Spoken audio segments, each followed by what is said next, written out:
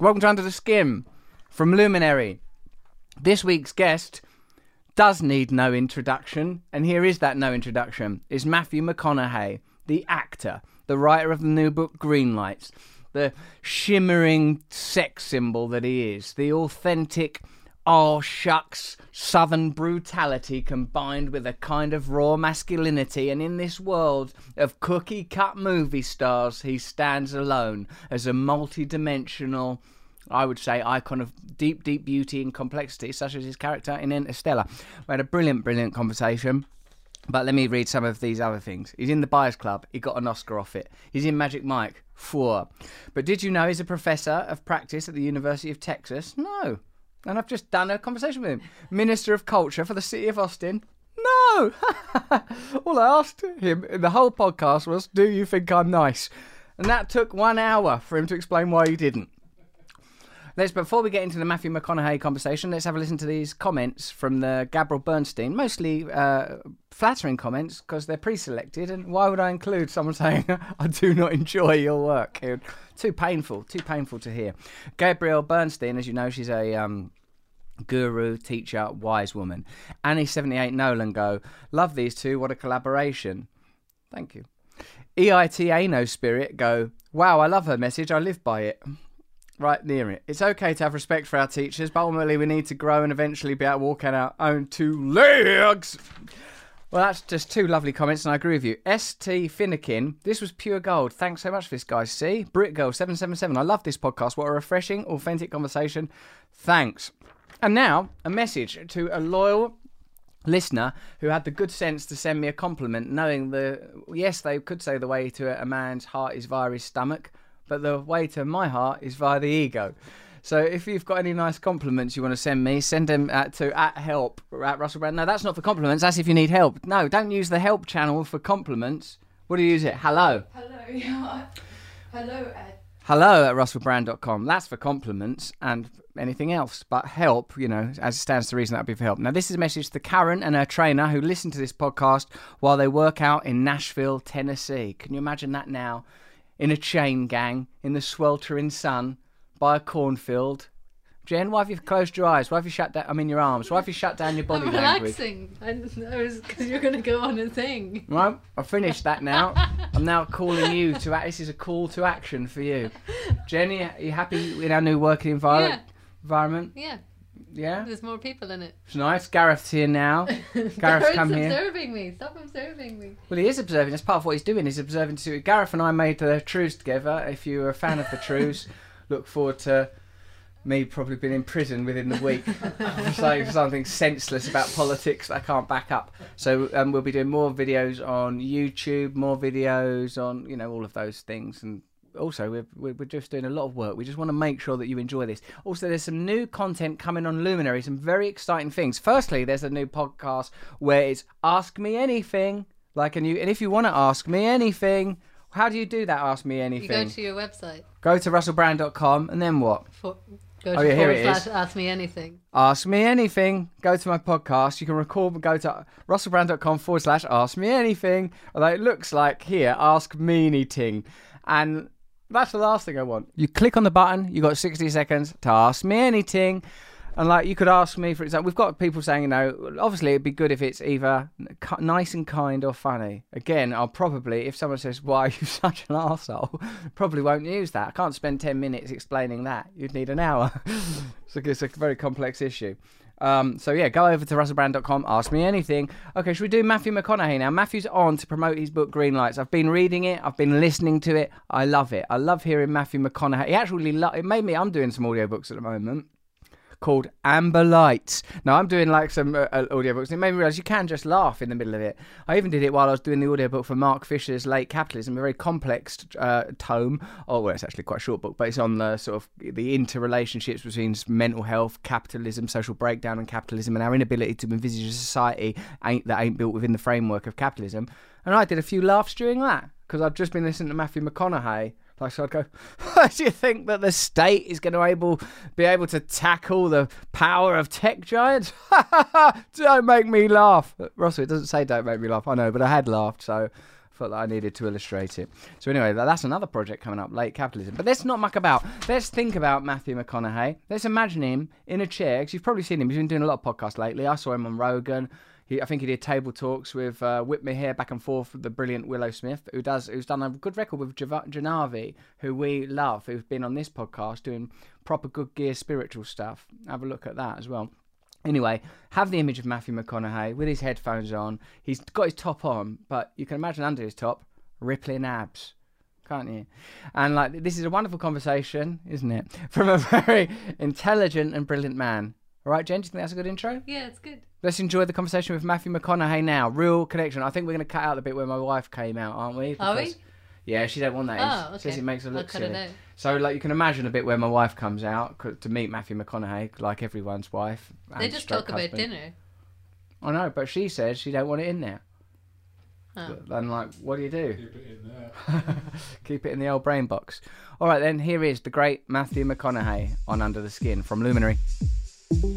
Trying to achieve equality with the annihilation of category is not a successful route. Yes, that's exactly right. We're in this era where it turns out we were never the boss. Doesn't look like an ideology. What's beneath the surface of people we admire, of the ideas that define our time, the history we are told? And welcome to Russell Brand. Under the Skin. Matthew McConaughey, thank you so much for coming on Under the Skin. My pleasure, Mr. Russell Brand. As I say, I feel like we've either done this before, even though if I look at my calendar, we have not. But maybe we have. When I saw your face, handsome as you are, it was like staring into infinite fractals. The universe unfolded before me again and again, as I knew it would. We're fans of you in our family. I love you as an actor. I now love you as a writer. I think you're a fantastic personality. And your life, as I've witnessed it simply through the prism of entertainment, makes a lot more sense having read Green Lights. You've obviously given, you're sort of a person that obviously says yes to life. Was that inherent within you, or do you think that's because of your sort of rather, well, to me at least, it seems unique. Perhaps that's how a lot of people grow up in the South. But do you think, how much of your attitude do you attribute to this rather unique childhood you had? I think I got to give a lot of credit to the childhood. I mean, that's one, you say that, you said the word, say yes to life. That's like my mother's favorite word in life. And she's 88, still saying yes. The kind of woman that's, beat 2 types of cancer on aspirin because she just actually said, yes, I don't have it. So she ingrained that in us early on. It was our perspective, I call her in the book the Queen of Relativity, meaning, you get out of bed in the morning, if you're a little grumpy or sleepy, it was get your ass back in bed. Don't come in here till you see the rose in the vase instead of the dust on the table. Whoa. It was a gripe about I need a new pair of shoes. My shoes are out of style. I only have one pair of shoes. I'll quit griping about your damn shoes. I'm going to show you the boy with no feet. Whoa. So she penetrated into us. You better be damn happy that the sun rose this morning, because that was not a guarantee. And who the hell do you think you are to think that was guaranteed?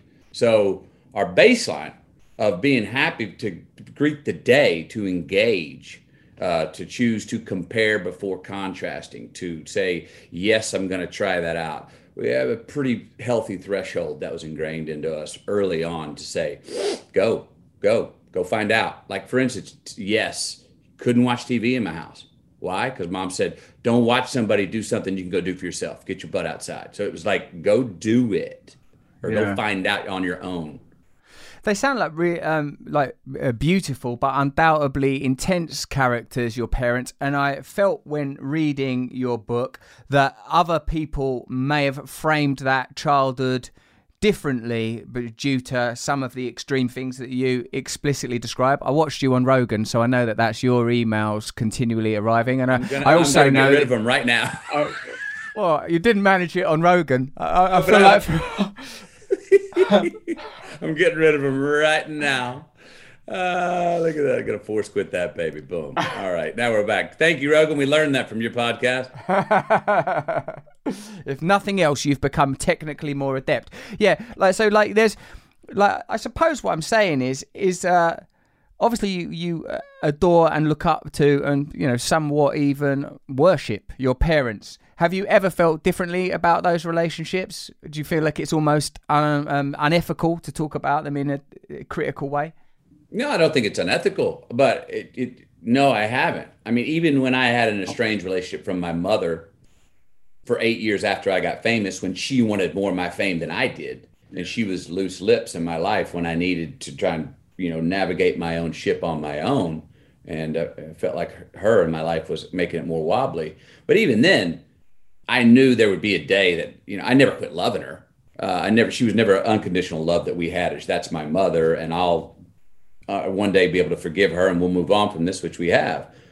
But no, look, there are many stories that I put in the book that, I went on Stern. He kept saying, you were abused. I was like, no, I wasn't. He was like, yes, you were. I was like, no, I wasn't. You can't tell me I was if I know I wasn't. He's like, you got to get therapy. I was like, no, I don't. He's like, yes, you do. I was like, no, I don't. I do it. I tell those stories. I've always told stories when I talk about the love stories in my family. I tell the ones that I told in the book that have some violence in them, that blood can be drawn. And I've been asked, well, wait a minute, why do you tell those? Because there were 99% of the time was much more kumbaya. It was hugs and kisses and healing. I tell the ones that look like there was some hurt going on, because for me, that's where the love was tested the most. And it looked like, oh shit, it might all break down here. It's going to end here. This is going to end in injury or end in divorce. But it never did. It never was intended to, and never had a chance of being that way. So that's one of the challenges with writing, and this with writing. You can perform. You and I can perform the story, and I can tell you about my mom and dad getting in this fight, and there's a knife and there's ketchup, and you can see me, and you already see me light up, and you see the love in my eyes, right? But to put it on the page, if you just go by the facts, it's like call CPS, call the cops, get 911 here, put McConaughey in therapy, let's arrest his family right now. It sounds like a horror story. So how to find it, my hope is that you see the humanity come out, which I think you did by your comments, come out of those stories with how I saw them. That's just how my mom and dad, like I said, they lived life like they wanted to be in a storm in the Pacific Ocean. I suppose what's evident from watching you as an actor, and I love you as an actor, as I've already said, mate, is that you are an authentic person. And I suppose that authenticity comes from dealing with, not necessarily dealing with, because that's not how you see it, but experiencing a life that I would say whether or not it's common statistically is sort of irrelevant. But I imagine, having spent some time in Hollywood and around that kind of world, I sense that the sort of breadth of experience you have, the sort of carnality and libido and rawness in your life is not typical or common in those environments. How did you find the transition from like this sort of southern life of rawness and vitality into the somewhat more conformist and sort of, I don't know, you know what I'm saying? Well, even the mendacities of affluence in Hollywood. Oh, I love you. I love you. Whoa, wait a minute. I've said that 4 times in my life to 4 people, and you guys are throwing it around. The yeses, the champagne, the caviar, the backstage passes, you're the greatest, this, that, and the other. It was hard to cipher through all the bullshit and what was real. And I one of the lessons I learned, it took on year 7 of being in Hollywood, is get the joke. It ain't personal. It's business. And as soon as I got that, I was like, oh, then if somebody, then I inherently wasn't pissed off anymore at the studio head who used to call me all the time and I hung out with when I was hot. And now my movie's dipped a little bit and he won't return my phone call. Then I was like, oh, okay, it's business. Yeah, I'm not taking it that personally. But in the beginning, I had some awkward, I would try to prove a point sometimes instead of having a point to prove. And I found that that's not always the best thing. That can be like, if it's okay to have a point to prove, but don't always be trying to prove a point. And so when I'd see somebody and I think they were full of shit or something, or bullshitting, or exaggerating the affluence or something, I would call them on it. I'd corner people and Brad try to bring them down to a baseline. To go like, cut it out. You're speaking a bunch of BS. Quit exaggerating, trying to exaggerate even my own happiness or your own existence. You're not a. So all of a sudden that led to times where I've missed my own. I've got friends who tell me I had 2 birthday parties that I missed. I was there, but I had cornered someone who was on the outskirts who had come in trying to act like, oh yeah, hey. And I was like, whop, just cornered him. And 5 hours later, everyone's gone home from my birthday party and I've still got this person in the corner trying to get them to base out and level and just be authentic and quit acting and start being. Quit acting like something they weren't. So initially you'd be quite confrontational, and I can see why you would be. You brought that, the attitude of your indigenous environment with you into a world somewhat defined by artifice. But eventually you dropped that. You dropped that kind of confrontational. Why? How come? Well, I think, again, you get that. I get the joke that it ain't personal, it's all business. I apply that on a scale and go, hey, take it easy. Have a little more grace. Look at, I've said this many times. I said, look, yeah, you were right, McConaughey, but your timing sucked. You know what I mean? And I was like, you learn the grace of going, yeah, you may be right, but that's not the zone. That's not the place. It's not the fight to pick. Yeah. It's not the confrontation to choose, because look what happened. Yeah. Hey, you came away from the argument. You won. You proved a point. And you missed your fucking birthday. And all your friends who you really do love and love to hang out with partied on their own and went home while you still sat over here to prove a point. So I had my awkward times, but you learn to, get a little graceful and just sort of take off the right angles a little bit and sort of just dance by things, a little bit more compassion, a little let somebody go, a little context. I may not, I don't need to go, try and help this person out or prove my point here or save this situation. Let it happen. I'm going to go be maybe a little more selfish and saying, no, I've built some things. I'm at this certain place for a reason. I'm going to enjoy this and not take it personally if the rest of the world has its mendacities and is full of BS in places. I've been having trouble trying to reconcile the idea of having a kind of sense of self, a kind of, this is who I am, and therefore I can withstand going into stimulating and distracting environments. For me, with my background with addiction, even when I was substance free, going into an environment where there was a lot of praise, approval, excitement, availability of sexual partners, all of that, I found it quite bewildering, and I think I lost myself a little in that world. Do you feel that you had similar challenges? I mean, I had challenges. I got the hell out of Dodge, though, quite a few times at the right time. I mean, yeah, too many options will make a tyrant of any of us. You know what I mean? And that's what a lot that comes with a Hollywood life. It's an affluent life that says yes. You want that? Yes. Yes. Well, the devil's in the yeses, not the no's, So I needed to, when you have no resistance and then you have no structure, it's anarchy, man. It's like, well, wait a minute, I'm running in circles. It's a revolution, not an evolution. And you can look up one day and go, wow, a year passed. There's really been no ascension in who I am or my life. This has been fun. I gave myself the freedom to have a couple of years like that. I had a couple of years where I said, I'm buying the leather pants, I'm buying the motorcycle, I'm heading to the chateau, let's rock and roll. And my rule is you got none, McConaughey, you can just say yes. But I knew it was a stop, not a stay. And it was a stop, not a stay. And I got out of there healthy and the relationships were healthy, etc. But I had times where I could feel myself, my feet weren't on the ground. I had times when my head and my heart were not communicating. There was not an autobahn between the two of them. There was a cranky little one lane dirt road with potholes. You know what I mean? And the communication was digitizing before it between my heart and head. And I had my spider sense said, get out of here, go solitude, put on a backpack, go to Peru, go to Africa, go to a monastery, go get stuck with yourself and go through the pain and humiliation of being stuck with yourself when your thoughts aren't clear.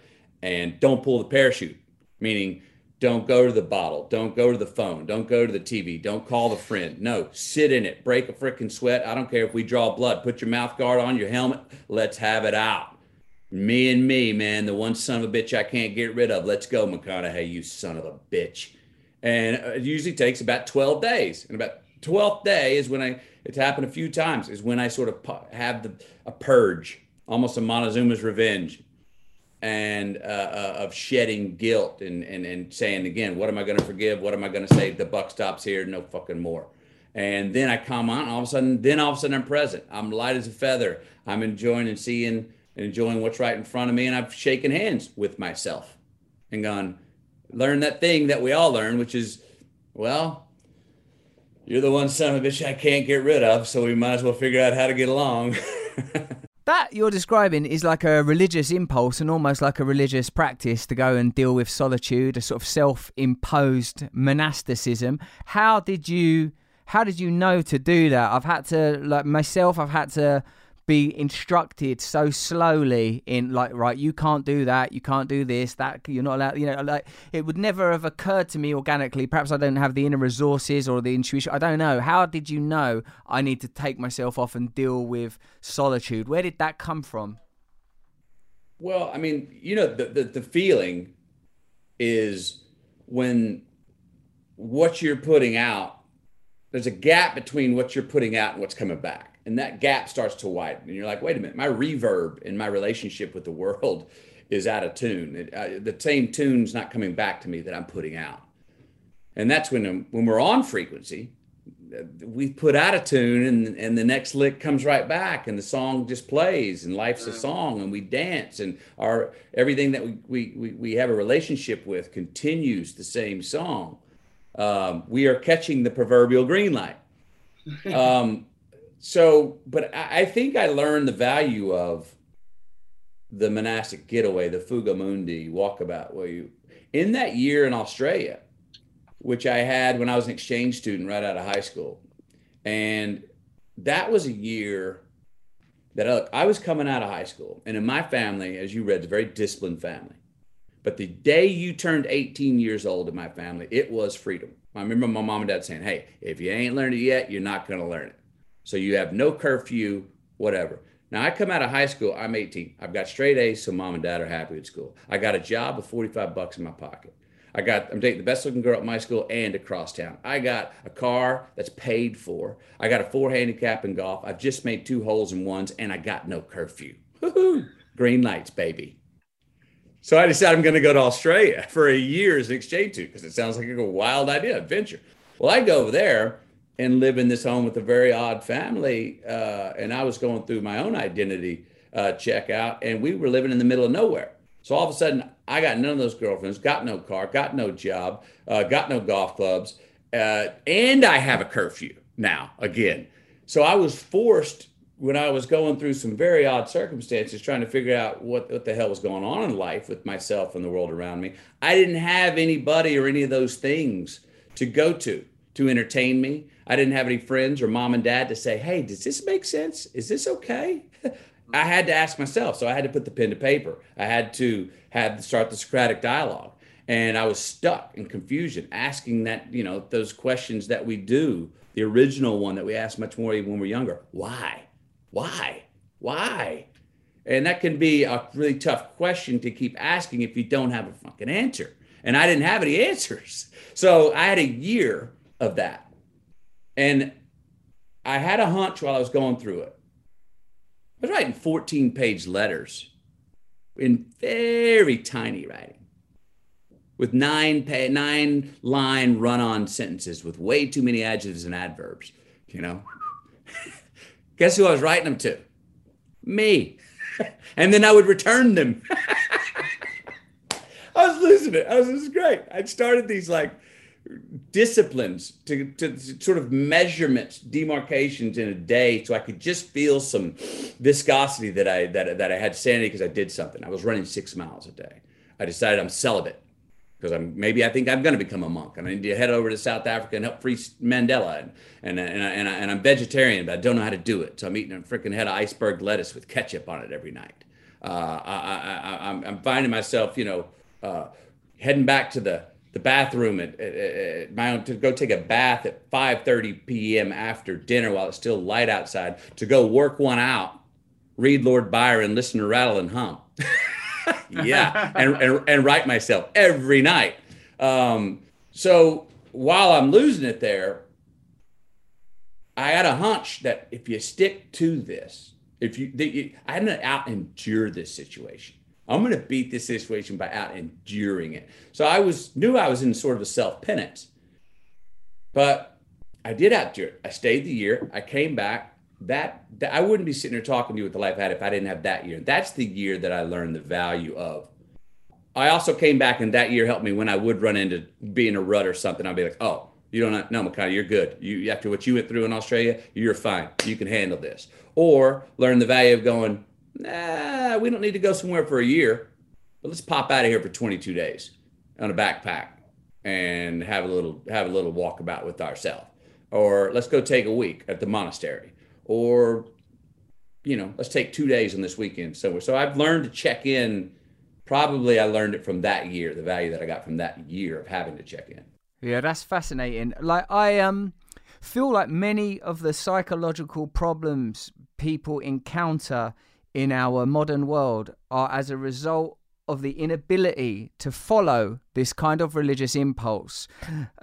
W.B. Yeats, the Irish poet, said, all artists create their own religion, and I feel like that a lot of us don't have these, you talk a lot about initiation in your early life. You obviously had sort of strong male and strong female role models around you. You had clear parameters around you. And then you had this sort of what you describe as a sort of a wilderness period of kind of overcoming the self. Now, I suppose people that are aware of you from the public eye, you are very well, at least you seem to the observer, very well defined person with a very clear sense of your own identity and ego. But what you're describing there sounds like a sort of transcendent experience, a religious experience, and a sort of a willingness to look beyond relationships with other people, primal desires, as the way you define yourself. What do you think about this lack of sort of religious ritual and religious institution in a meaningful way in a lot of people's lives? I think we definitely need it. Look, we don't, we at least for the practicality of ritual, we don't have much. What is ritual now? Go binge watch something on Netflix? I don't know. What's, especially in America, what's our ritual?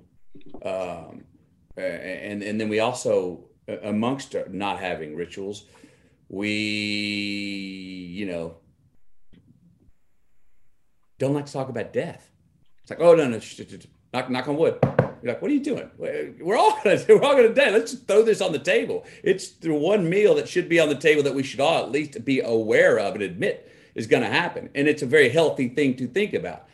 And in considering that, which is a reality, I think helps create the long view, which then leads to what I believe is inherently great about religion. Now, to say this, the Latin root of religion, the word, it's legare and re. Legare means to bind together, and re means again. Well, we've obviously, in many ways, man has bastardized religion and when it's been corporatized and excluded many along the way. But origin of religion is beautiful, and it's what everybody's talking about that just says, no, I'm not religious, I'm just spiritual. Well, no, actually, you are very religious to the prescriptive sense of the word. You want to bind together again. Well, that can also mean on a walkabout with ourselves, to bind together again with ourselves. So when I go away on that solitudinal walkabouts, that's what I'm doing. I'm trying to reconnect. When I talk about the head and the heart having an Autobahn between them, I'm trying to clean up pull the weeds here, man.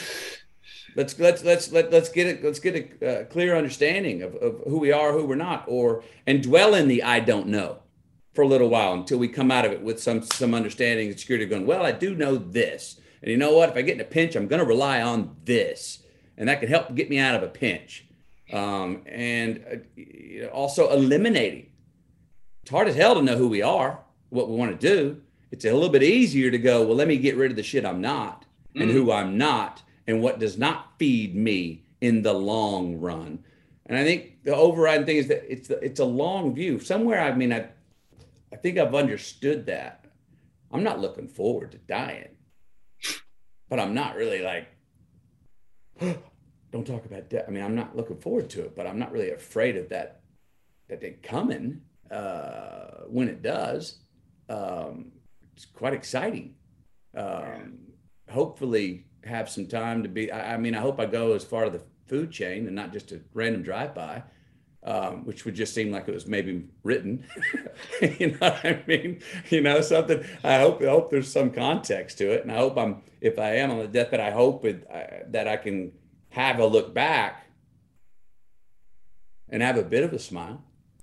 I hear that Matthew, the word yoga, similarly, even though it obviously has an entirely different origin, being sort of Hindi, I guess, in origins. Also, the word yoga means bind together, like sort of comparable to yoke. And this idea of sort of unity and oneness and togetherness, I think blends quite nicely with a Zazen, a Buddhist idea I heard about the unborn. You know, when you were saying about shedding different aspects of the identity, the concept of the unborn, as I understand it, is that there is a limitless super state of potentialities, a la quantum physics, the unrealized lives, the life we might have lived had we not had this father or that mother or that kind of appraisal. All of these potentialities live within us, and the sort of the ongoing neuroplasticity, the possibility of reforming and rebuilding the self. Like it seems as soon as there's scientific language for these things, then people become more open to it, and that's why I think Interstellar is such a magnificent film and does such a good job of blending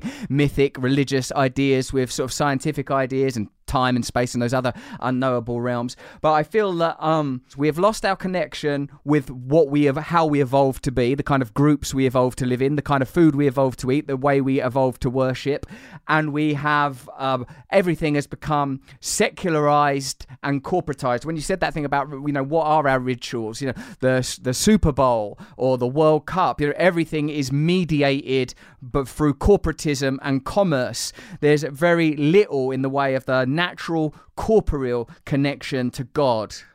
I think that this is a challenge. And I heard like when you were on Rogan, you were talking about this value system that interests you. And it sounded somewhat like you were getting involved in, if not politics, certainly ethics. What's that all about, Matthew?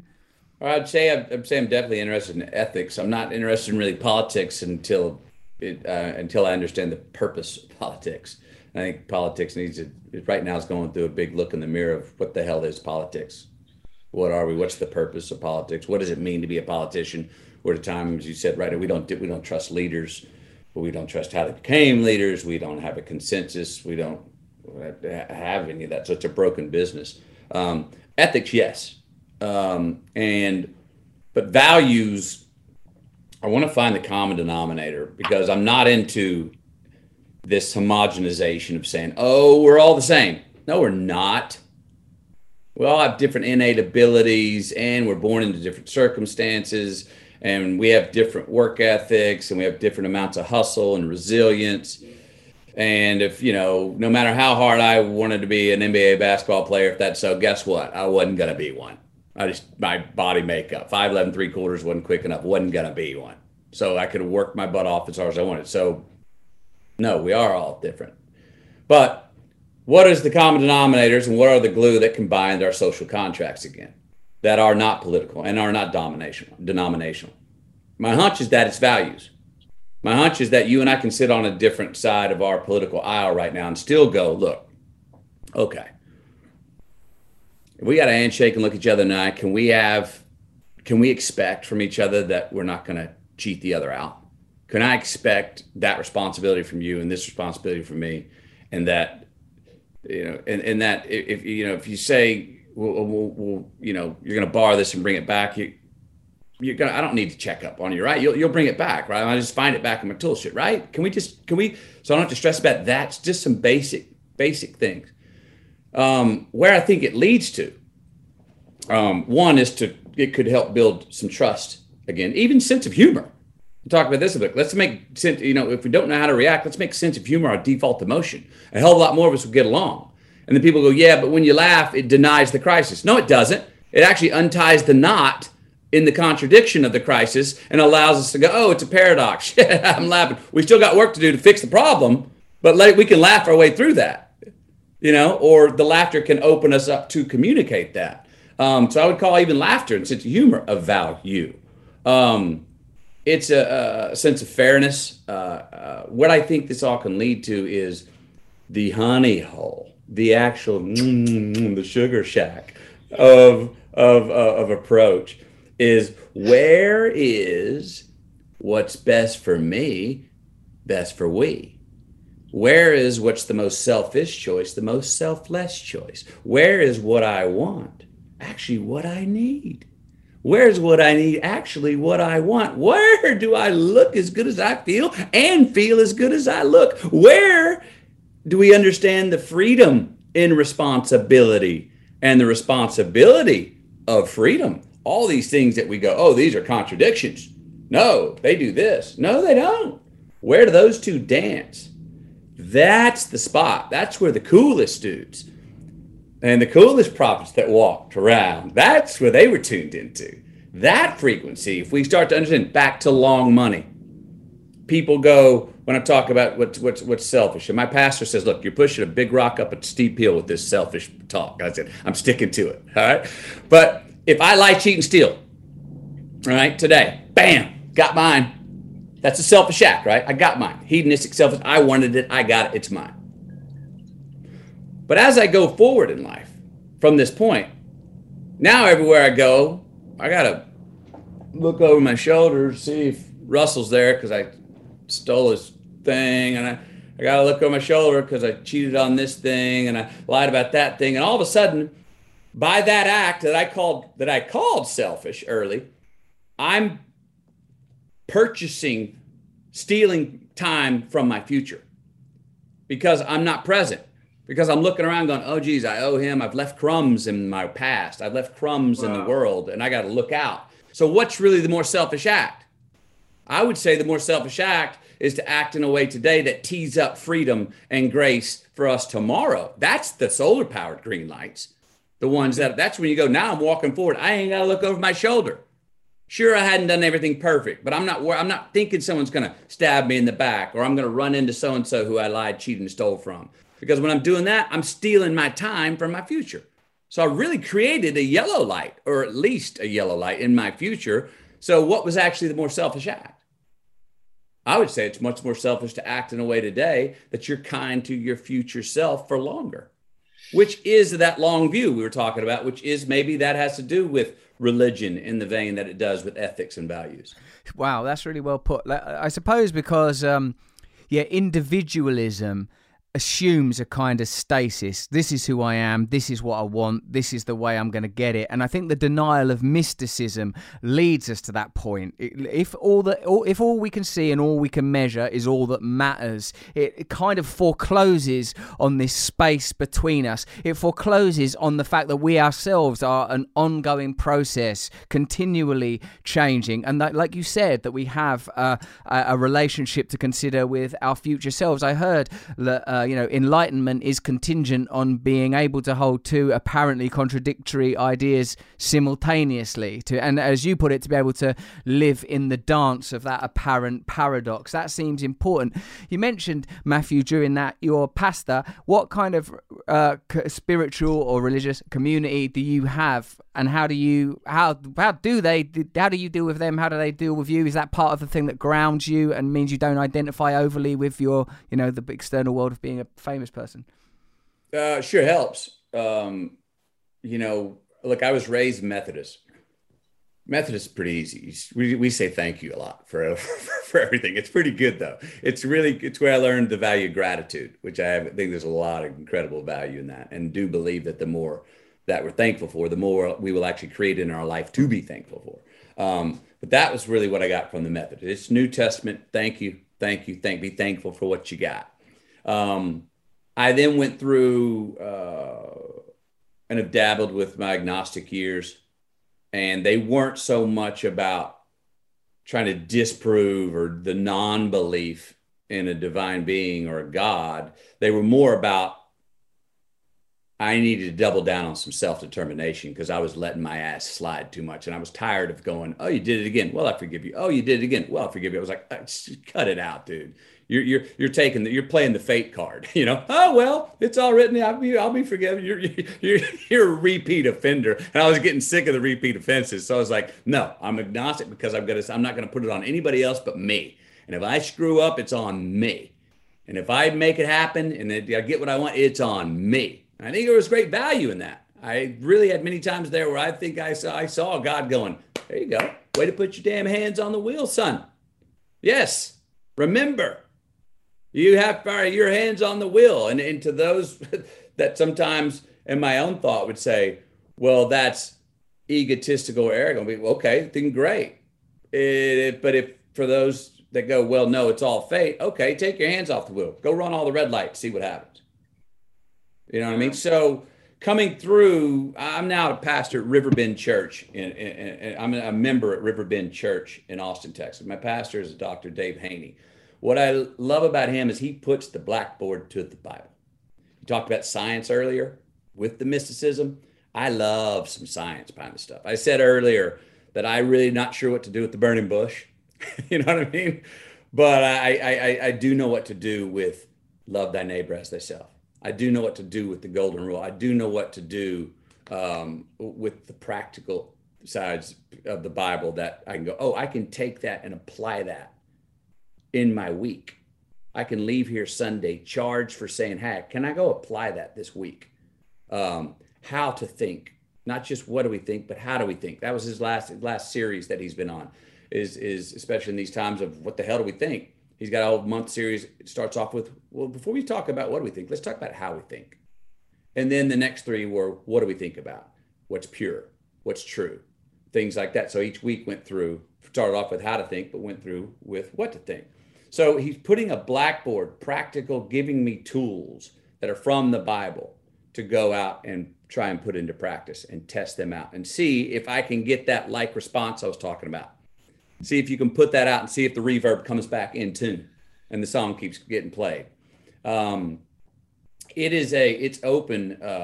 It's open to the church is open to different denominations. In all my travels around the world, I in no way can purchase that one group's right, and if you don't believe this, then the rest of them are going hell. I'm just not going to purchase that. I've spent too many time with many Muslims that I highly respect, and Africa, Hindu. I've spent time with too many that I'm like, no, there's a beauty, and actually, we're actually talking about closer to the same thing that everyone's putting on.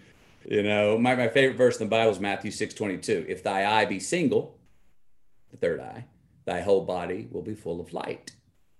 And that's essential. And it shows up in the Quran. It shows up in different worded slightly differently, but it's basically the Hindu third eye as well. And it's saying all those things we were talking about earlier, you talk about enlightenment, those things we see as contradictions. It's saying that where they're not heaven, hell, future, culture, all those things we're talking about are not contradictions. They're actually where they overlap, that third eye. That's not the gray area of compromise, which we like to call it. It's actually the white light where all the colors of the truth are revealed. And that's the third eye. That's cool. Yeah. So that's, I would call myself an optimistic mystic. Yeah. You sound like one. Mate, how about like with the degree of sophistication that you have acquired over time with your religious inquiry, looking for perennial themes in Hinduism, Islam, Christianity, looking for interpretations in scripture that could easily be applied in Eastern mysticism. How do you frame what I am somewhat prejudicially assuming, and you correct me if I'm wrong, would have been a more literal and rudimentary interpretation of the Bible in your early life? Or am I wrong in that interpretation?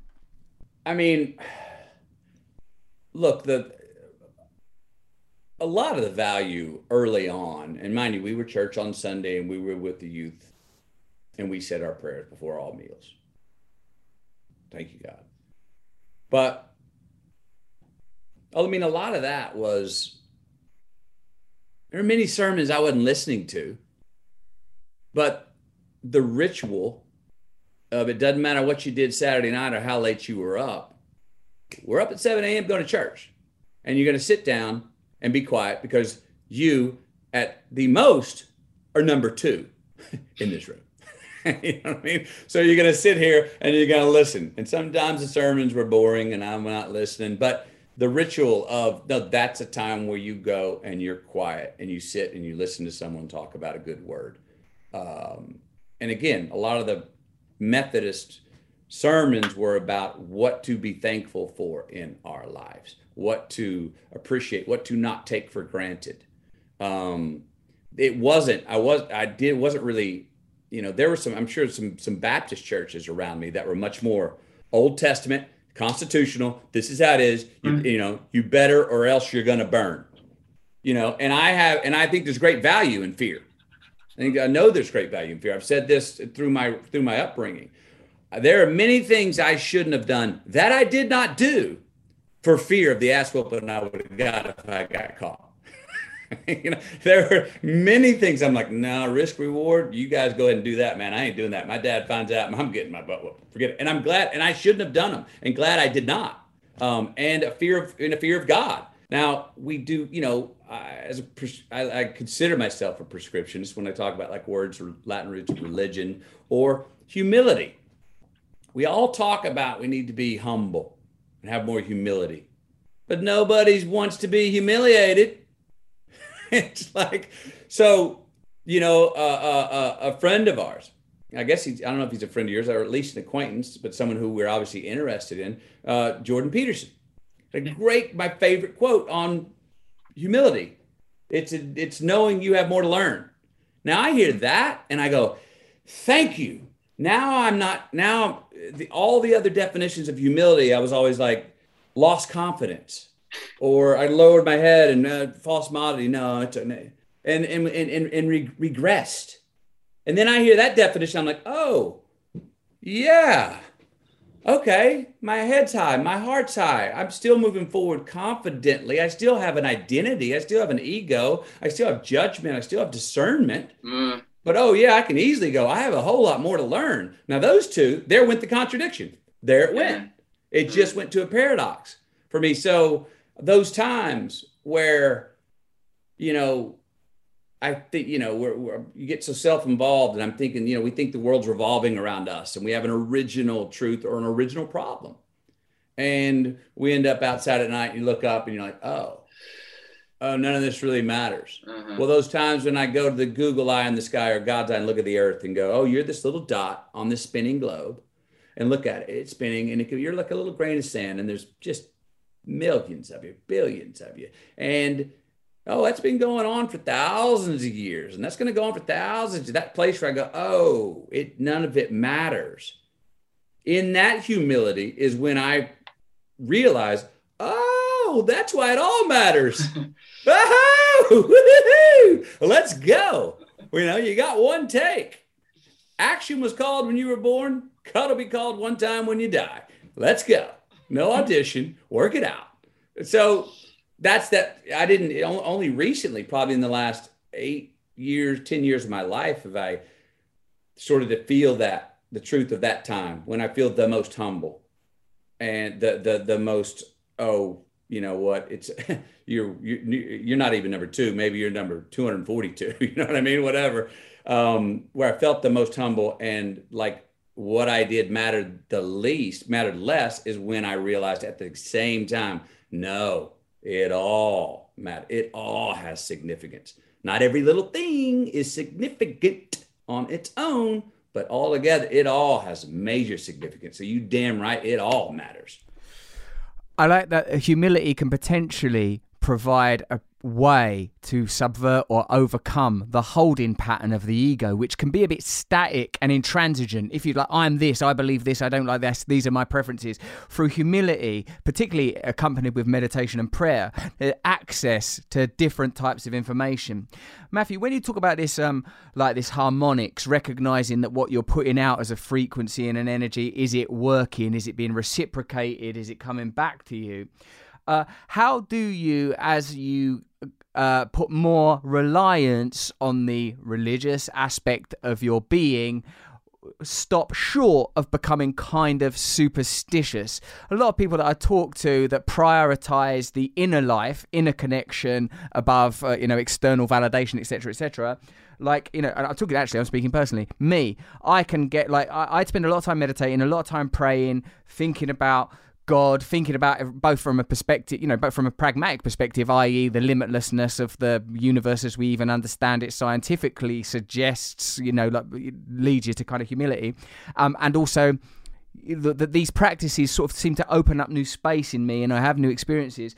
What I don't want to become is like a wacko or a sort of superstitious person always looking for signs and spotting signs where there ain't none and all that kind of stuff. How do you deal with that in a section? Two ways, I think. One is if I see a situation that I think I'm not going to get that reciprocity harmonic tune back, I a lot of times get off to the challenge of, I'm going to see if I can go get them in tune. Or if they're playing another tune that I go, well, it's another tune. It's not my tune, but it's in the black. It's an asset. It's not a debit. It's not tyrannical. It's not evil. Well, let me see if I can go slip into their tune and become a member of the band and play it and become a different tune. So when I see something that looks like, it's going to be different than my tune, part of the harmonics is, well, I'm going to pick up another instrument and ladle and sit in on this session and see if we can keep the music going without having to yell cut. Getting rid of that right angle. Let me merge. That's why I say just keep living. There's no G on the end of living because life's a verb. Keep it a verb. Keep it a verb. No proper nouns. Proper nouns are that ego you're talking about. Capital P, proper noun, period. Didactic, this is it. That's it. And those can be, I found that those can be great. That when the ego, part of going back on the book, I was like, I'm going to see times where I was an egotistical, little arrogant prick. And I went back and I saw those times where I was like, you were a little know-it-all. Even the writing of this book, I had 1 week session where I said, this is going to be my ego session. I'm going to write like Superman, like I am the God. And I look back at the writings after that week and I was like, oh, good gosh, man.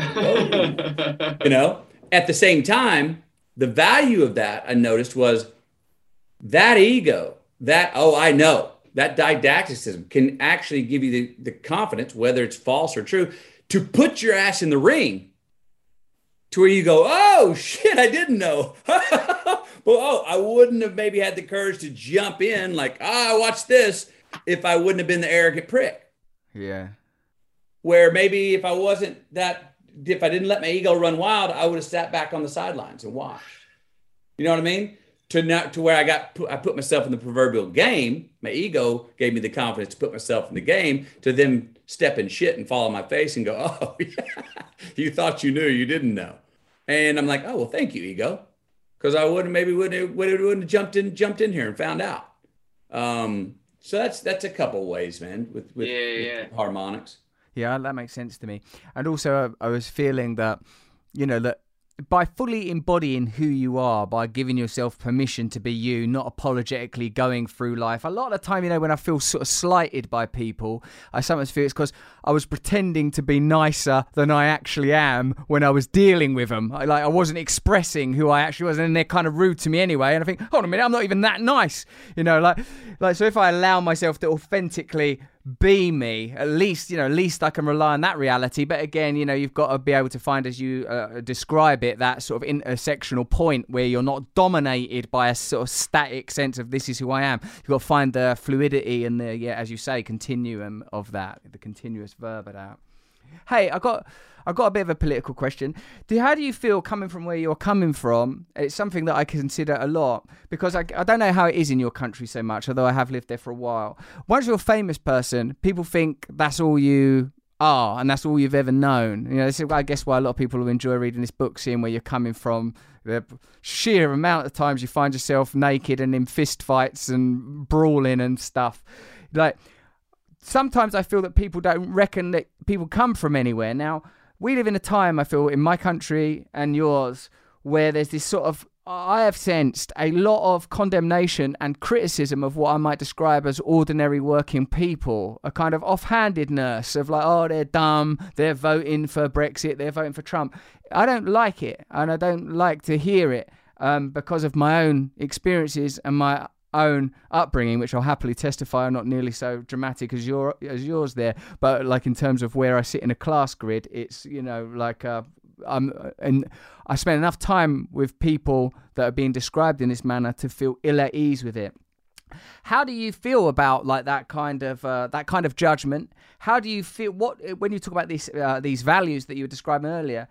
Do you feel that there is a way of meshing together these apparently disparate groups now, these liberal professional classes and these what you might describe as working ordinary people of any colour or variety? That's my hope. I do think so, because the work I've got to do is defining the science behind why they're valuable, the science behind why they work, the science behind why that doesn't mean you have to now come over, and it doesn't mean that you're coming over to the proverbial other side.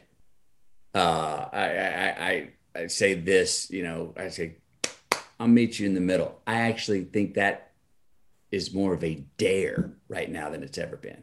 Yeah.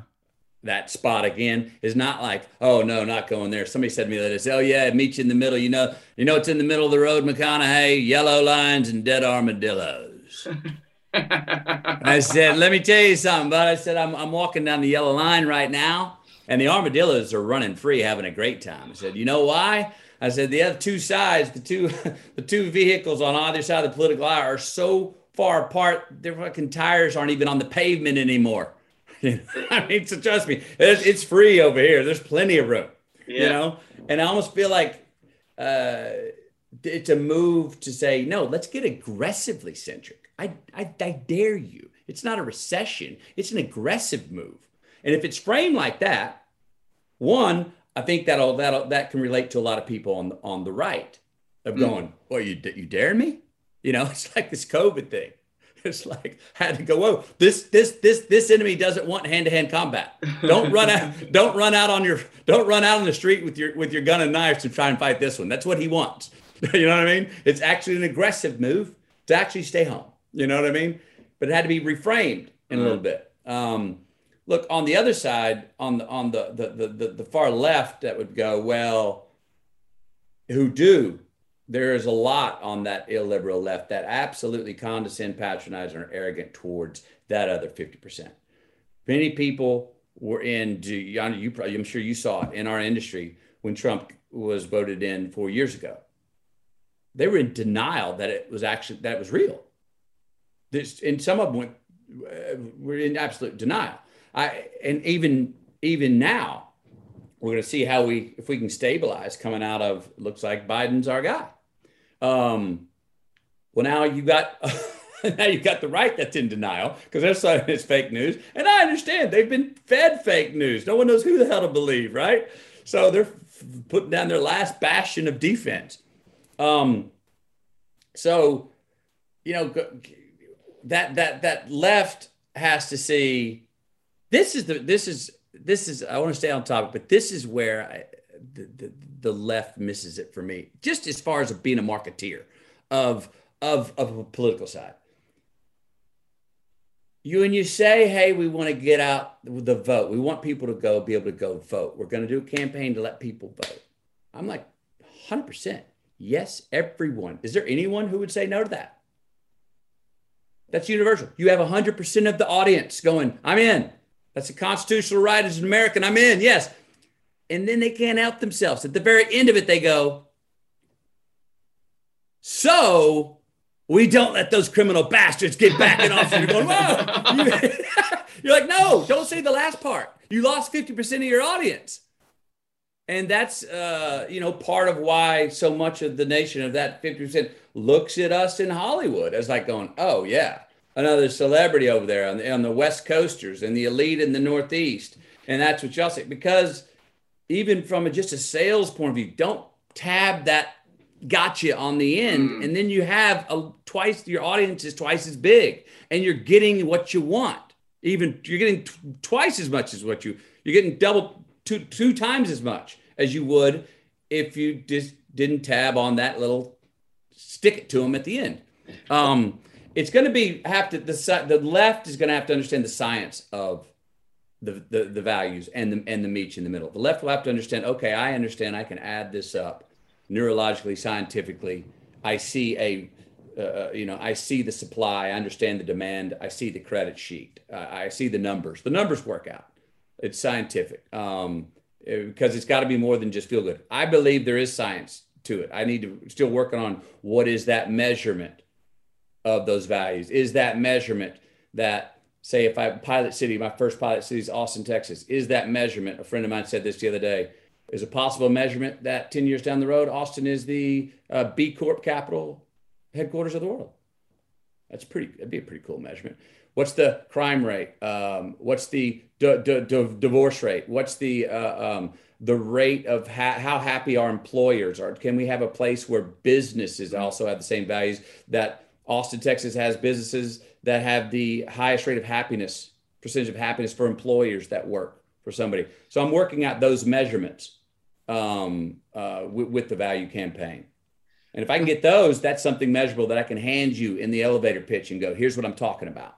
Yeah, that's very cool. And even within that, this suggestion of alternative metrics is the idea that our entire way of measuring what is valuable has been biased to such a alarming degree that it's created this kind of chasm of mistrust. Everyone knows that if you can't participate economically in this system, you are not valuable, you will not be heard. I think that's fascinating because it sort of does seem in the type of economic and social systems that we're currently living within are experiencing a sort of end game, and people are reluctant to hear alternatives and what that might look like. So I think that sounds real bold work, Matthew, to look into the metrics. What do we, especially in America, tell you you're successful for?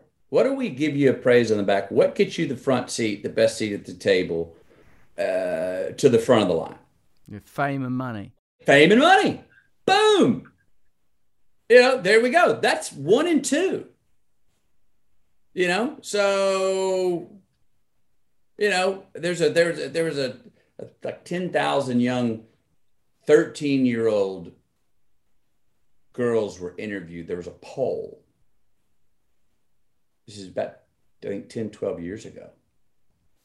So what do you want to do? I want to be famous. How are you going to get famous? I think over 30% of the answers was, I'm going to make a sex tape. Wow, fucking hell. Now, come on now. I think we can all agree on both sides. Hey, now, wait a minute. We got our values skewed about what people will do to get there. Again, it's short money. It's today with social media. I raise myself up momentarily. I feel my ego momentarily if I put you down. Meaning not because we're a nation, we're a world that cheers louder when our opponent misses a shot than we are happy when we make a shot. That's not the way forward. I think we can see that one is affirmative, one's contradictory. One is checking in with self and going, yes, I have an innate ability. I worked at it. I was in the moment. I made the shot. Yes, I can look in the mirror and go, you're responsible for that, as well as a whole bunch of other people. But we don't forget that one. Let's just rubberneck through life and sit there and just go, yeah, look, they wrecked. Yeah. That's short money. That's not ROI. That's a battery powered green light. That ain't a solar powered green light. That's in a little 2-volt battery. It's going to dim real quick, and you're going to need another fix. Someone else to put down, someone else to down thumb, someone else to comment, someone else to snide. It's that person. We've all done it. I've been this guy before. The person at the party who gets everyone together and tells you this great thing, little inside joke on Leslie over there or Johnny over there that they wouldn't say in front of them because it's kind of dirt. And in the moment, we all laugh our ass off because it was a great joke. But then when we walk away, we inherently lose respect for that guy. It's short money. Sure. Yeah. You're right. You know, part of my own relationship with God is to try to find within myself, my temporal self, my transient, passing, dying right now self, where I can access eternal principles, honor, integrity, decency, kindness, and one by one try to eliminate things that don't make sense to me. You know, like I don't feel good about myself when I criticize other people. I don't feel good about myself, and it's sort of somewhat like you said, stealing from my future self when I practice those things.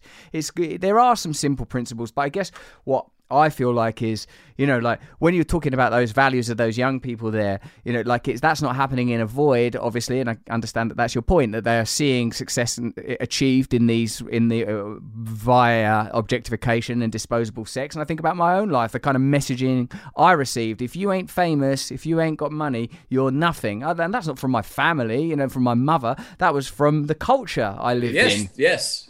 You know, so these things aren't happening. You know, how do people? Where's the point? You know, where are the institutions? You know, education institutions are primarily preparing people for a life of you better become a valuable commodity to this system, otherwise you are discarded. You know, where are people saying you are valuable, you are beautiful, but you have duties and responsibilities?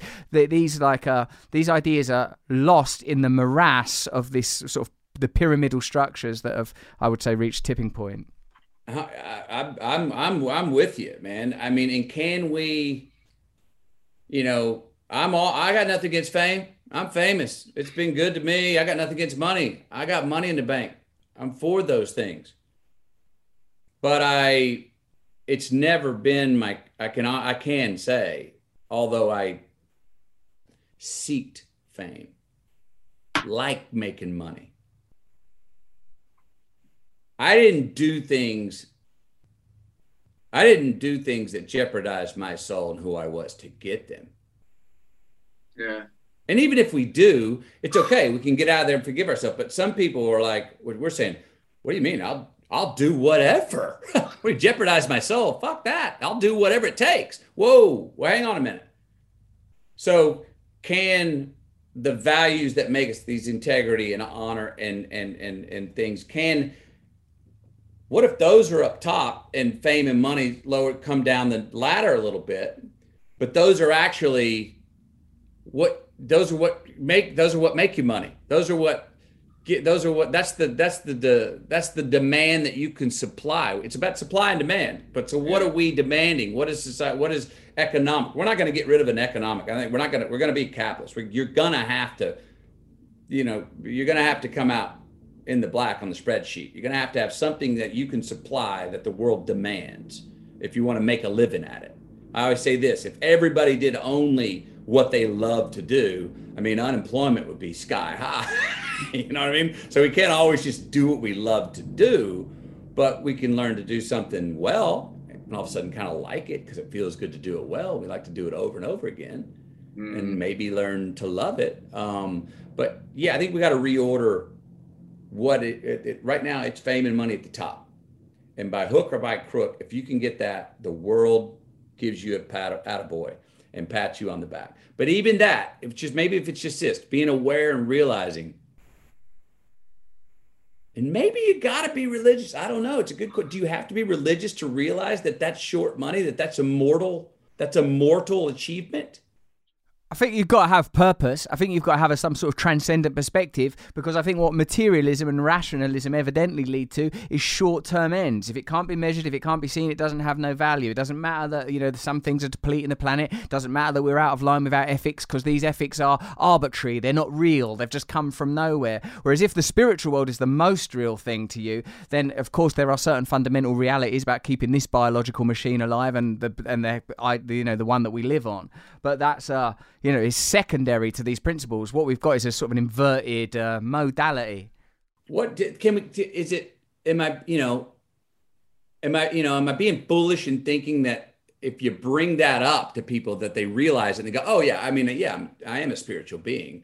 I haven't thought of it that way. Or am I being foolish in thinking that there's a whole bunch of people that are going, F you, dude, what are you talking about? No. I think that there's been a sort of, I don't know whether deliberate or not, because I don't know how a campaign of this size would ever be coordinated, but I think there's been a sort of a general shaming of religious ideas, associating it with violence, associating it with bigotry and prejudice, because I would imagine that if a significant number of people have no religious aspect to their life, then everything that they value is on the outside and they can be managed. They're a manageable unit now. There aren't people that go, no way, I won't do that for that. There are higher things that I'm appealing to. You're right. We've got to continue to work to put the science to it, to put it on the spreadsheet that it actually is real ROI. Matthew McConaughey, I'm being told that you, mate, have got more promo to do. I want to say to you, it's pretty clear that you have, I thought it anyway from observing you, and actually from a testimony from my dear friend Noel Gallagher, the rock star who met you a few times. Yeah, he just said he just loves you and thinks you're fantastic. And I see that you have such a powerful appetite for life, such authenticity, that your success, fame, money are a byproduct of this. And I'm very grateful to you for giving me this time. Grateful to you for this fantastic book, Green Lights. I recommend it to anybody, and it's been a real joy to share a little bit of time with you. Thank you. Great time, Russell. Like I said, man, I was going, I'm talking to Russell tomorrow morning. I was thinking about it last night. I was like, man, I've talked to him before. And I was like, no, you haven't. I was like, yes, you have. And I was like, well, if you hadn't, why haven't you? But anyway, we have, but now we did it in person, and it was beautiful as I thought and true as I thought it would be, and wonderful to talk to you, man. And I look forward to next time, and let's do it a whole bunch of times. I would love that. It's been great to have your company. Thanks, Matthew. Cheers, man. Yes, sir. Peace. Well, I hope you enjoyed that episode of Under the Skin with Matthew McConaughey. I feel enriched by that conversation, elevated, charmed. There was some good bro flirting that went on, and it's impacted me. Get out there and buy Green Lights. It's very good as an audiobook, although the book itself, I didn't tell Matthew McConaughey this because I don't know why I forgot, but it's really good looking book. Be a nice page that's just green, for example, or then just one word will be green, or there's some nice photos and nice little scraps out of his various scrapbooks and diaries. Very good book. Full of scraps, very full of real wisdom, I would say. So I hope you, buy it, because he came on there to promote it. So let's do the man a favour, for heaven's sake. Anyway, follow me on social media. I'm at Rusty Rockets on Under the Skin. Oh no, I'm at Rusty Rockets on Twitter. Use the hashtag Under the Skin. I'm on Instagram, TikTok, LinkedIn, all these things. But my name is Russell Brand, pretty much wherever you go, certainly wherever I go. And if you want to join up to the mailing list, do then, why don't you? It's at russellbrand.com. And remember, ask me anything. Thanks for listening to this podcast. Who's on next week, Jenny Mayfin? Sadhguru. Sadhguru. Look, she had to look over No, I said it first. Stupid hermit's crab shoulder. Hey. What do you mean by that? What do you mean? What do you mean? You don't like the stupid hermit crab shoulder? I think, we go places. Hermit crabs? Yeah. We upgrade. Of all of us, we're referring to, what's it called again? Primal Zodiac. What? Primal Zodiac. Primal Zodiac. Send us Animal. your Primal Zodiac signs and we'll comment on it. Gareth, who's new round here, he's the lowly, stinking hyena. It's the wretched crow for Demaya, the pathetic hermit crab, and as you know, I am the panther. Over there in the background, pulling the strings, Charlie had the honour of being a cheetah, and I think that's further maligned her even more than her geographical separateness in a different room, because it's actually a respectable predator, isn't it, the cheetah? Whereas what's the toucan? It's great big tissue box, clacking beak in front of it, clacking the thing. Your beak's the size of your body. I don't like this, Gareth. I don't like it. Don't like it, listeners. Hey, but you did show me a bit of footage, Jen, of a toucan. Trying to Toucan get- play that game, like doing like something, like it was knocking over a box. No, I was trying to get into a box of donuts. And I sort of, it was like something from another dimension. Like it's got this massive yellow beak, like And a it was just banana. going- It doesn't seem real, the No. toucan. So maybe. I've seen one where it's holding a knife. That Why are was you a bit weird. looking up toucans so much? What do you do with your spare time? Buy white jeans on the internet and look at toucans with weapons. It was That's on- not going to be on Pornhub. Toucans with weapons. not on Toucan play Pornhub. that game. I should hope you're not. Should We'll be hope- looking up toucans. I've not looked at porn for probably a year. So who's the real winner? I am. Me. No. Hermit crab. All right then. Well, this is what you've paid for it now. So that's the podcast. Thank you very much. Under the Skin from Luminary. Sadhguru next week. A rock and roll guru and teacher. You're going to love it, I'm sure.